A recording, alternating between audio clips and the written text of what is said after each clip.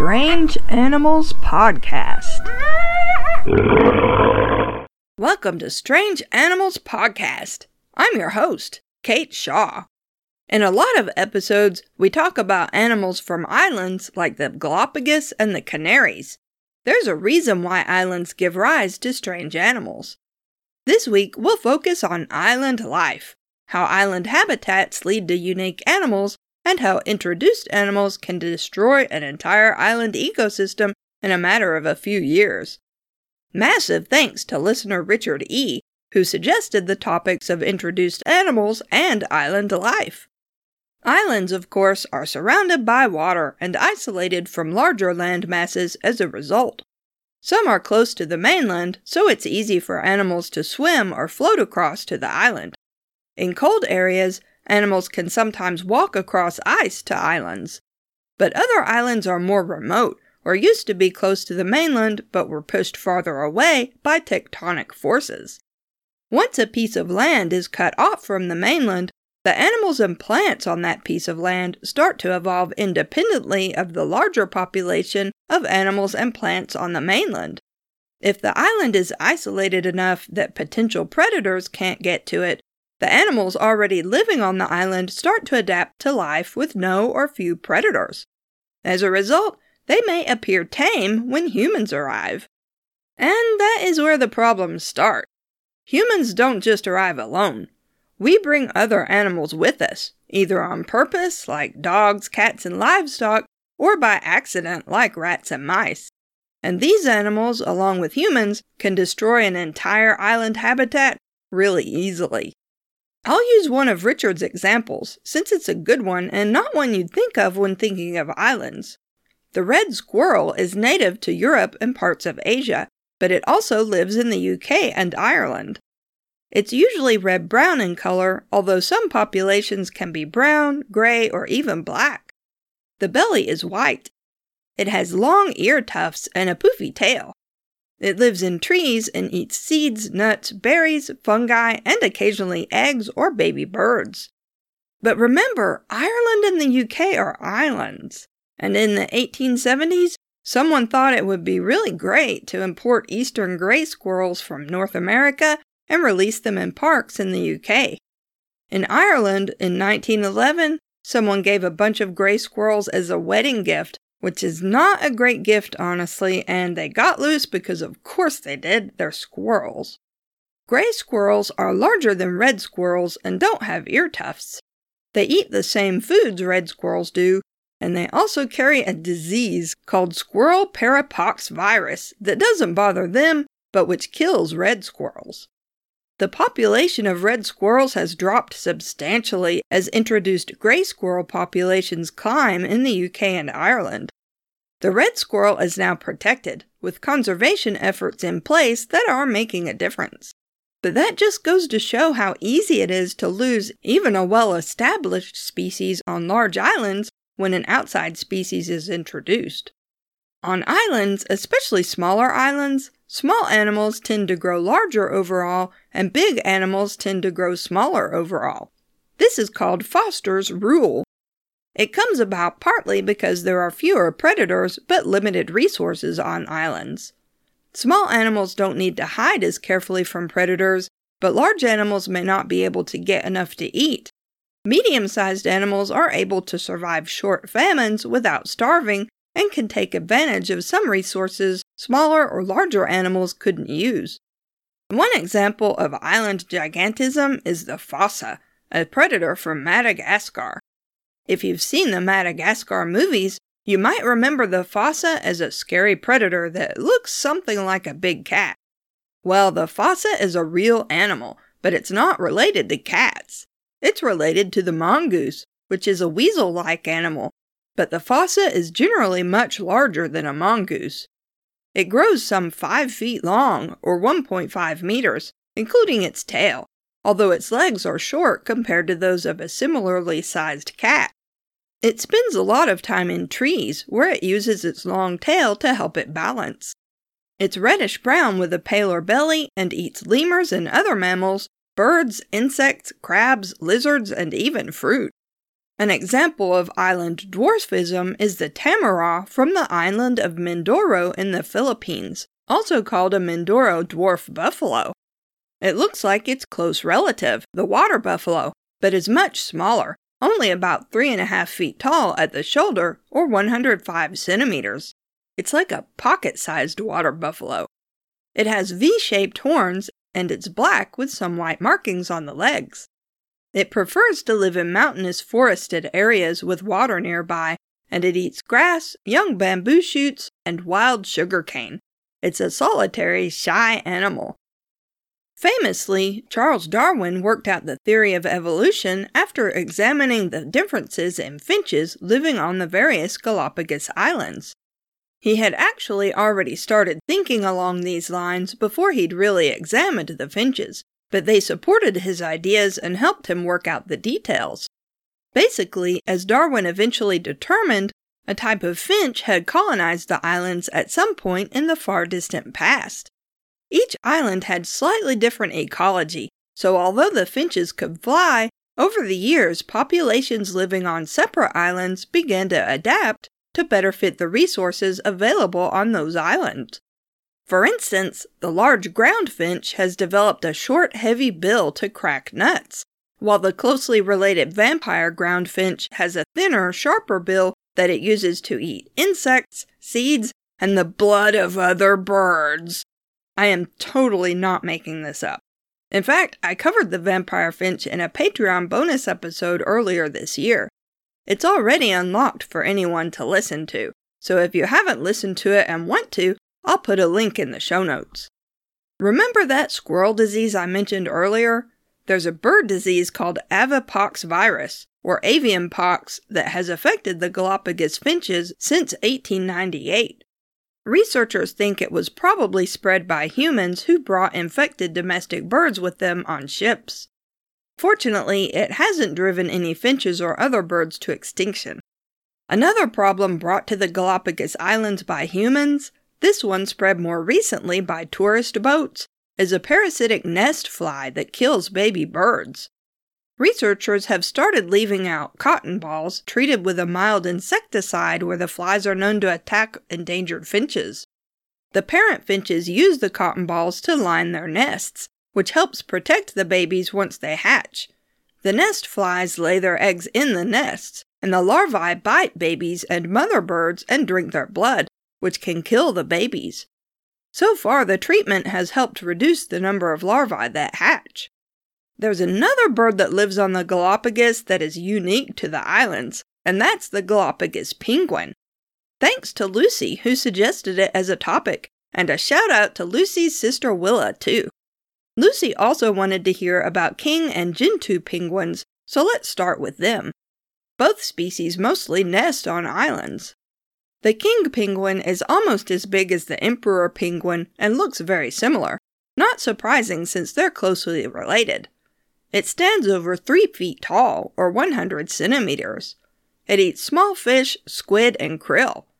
Females lay 1 egg at a time, and after the egg hatches, the baby spends its first month or so of life sitting on one parent's feet while the other parent forages. After that, both parents leave the baby in a communal nest, called a creche, while both go foraging. A young king penguin won't be able to fish for itself until it's more than a year old.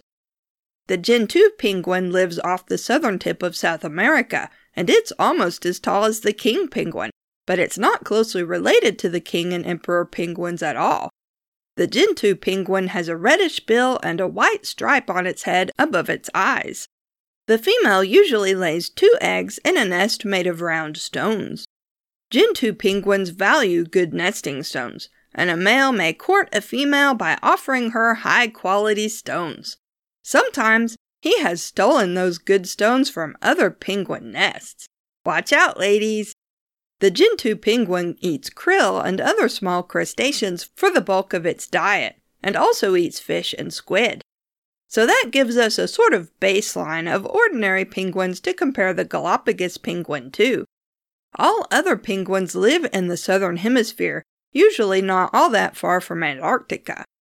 Part of the Galapagos Islands are in the northern hemisphere, although just barely.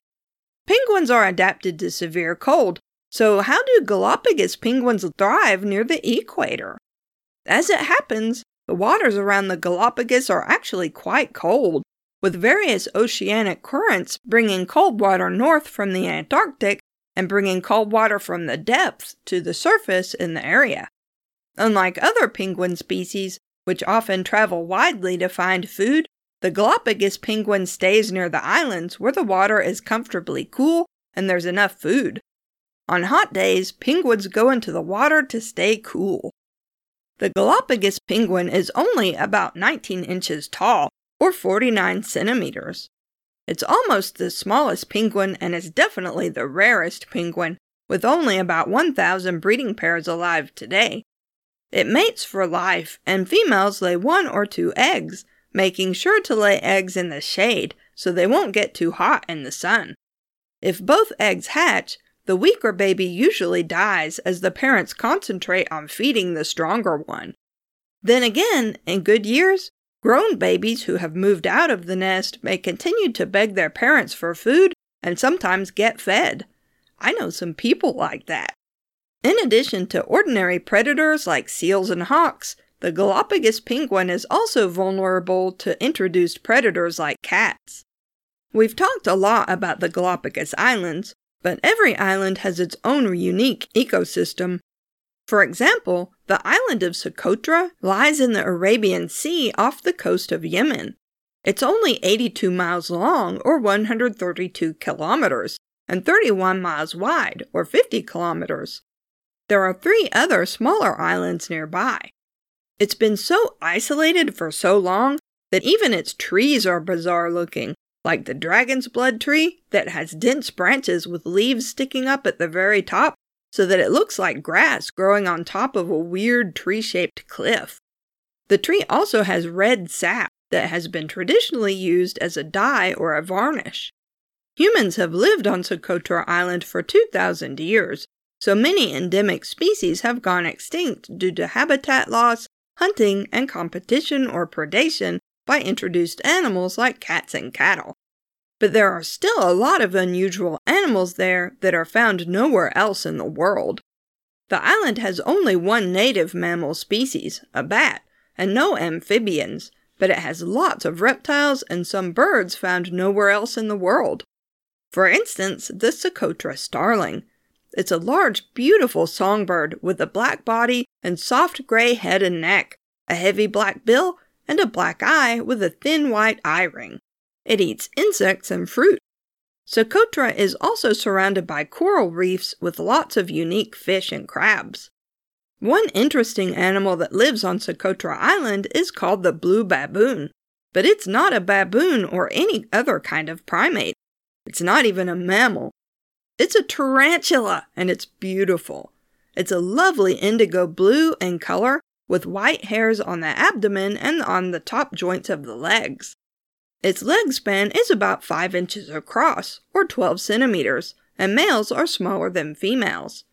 Unlike most other tarantula species, it tolerates others instead of being solitary, so people often keep them as pets.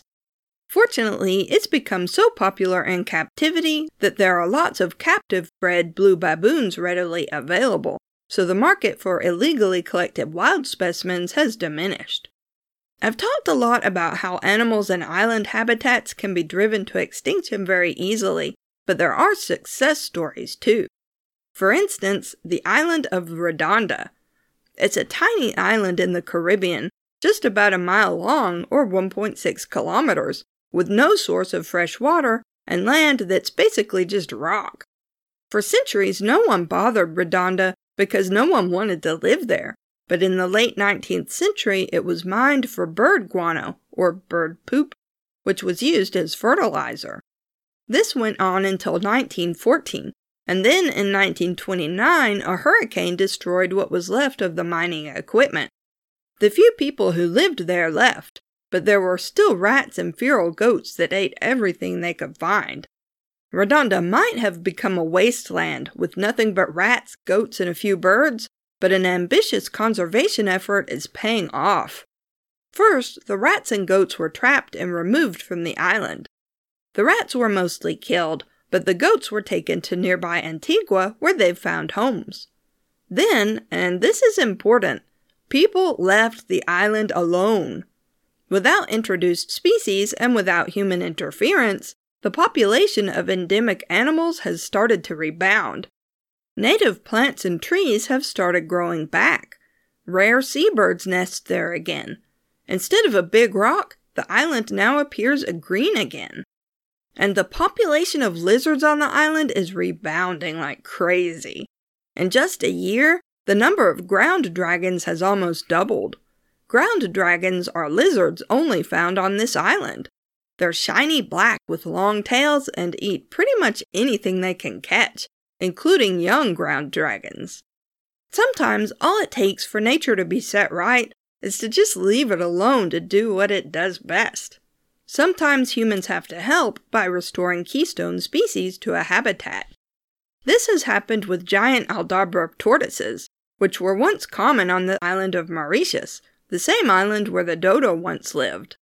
A species of ebony tree had nearly been driven extinct by logging, but even after logging was stopped in the 1980s, the trees hadn't rebounded.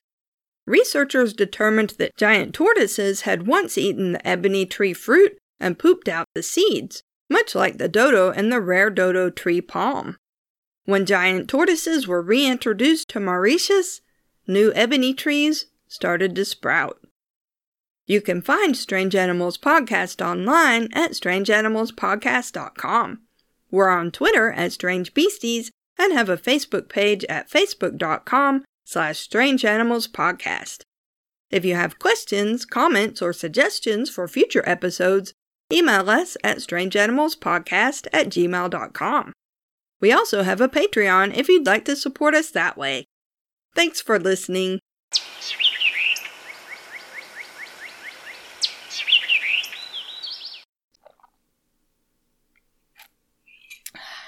Chocolate milk. You know that stuff is really good in coffee.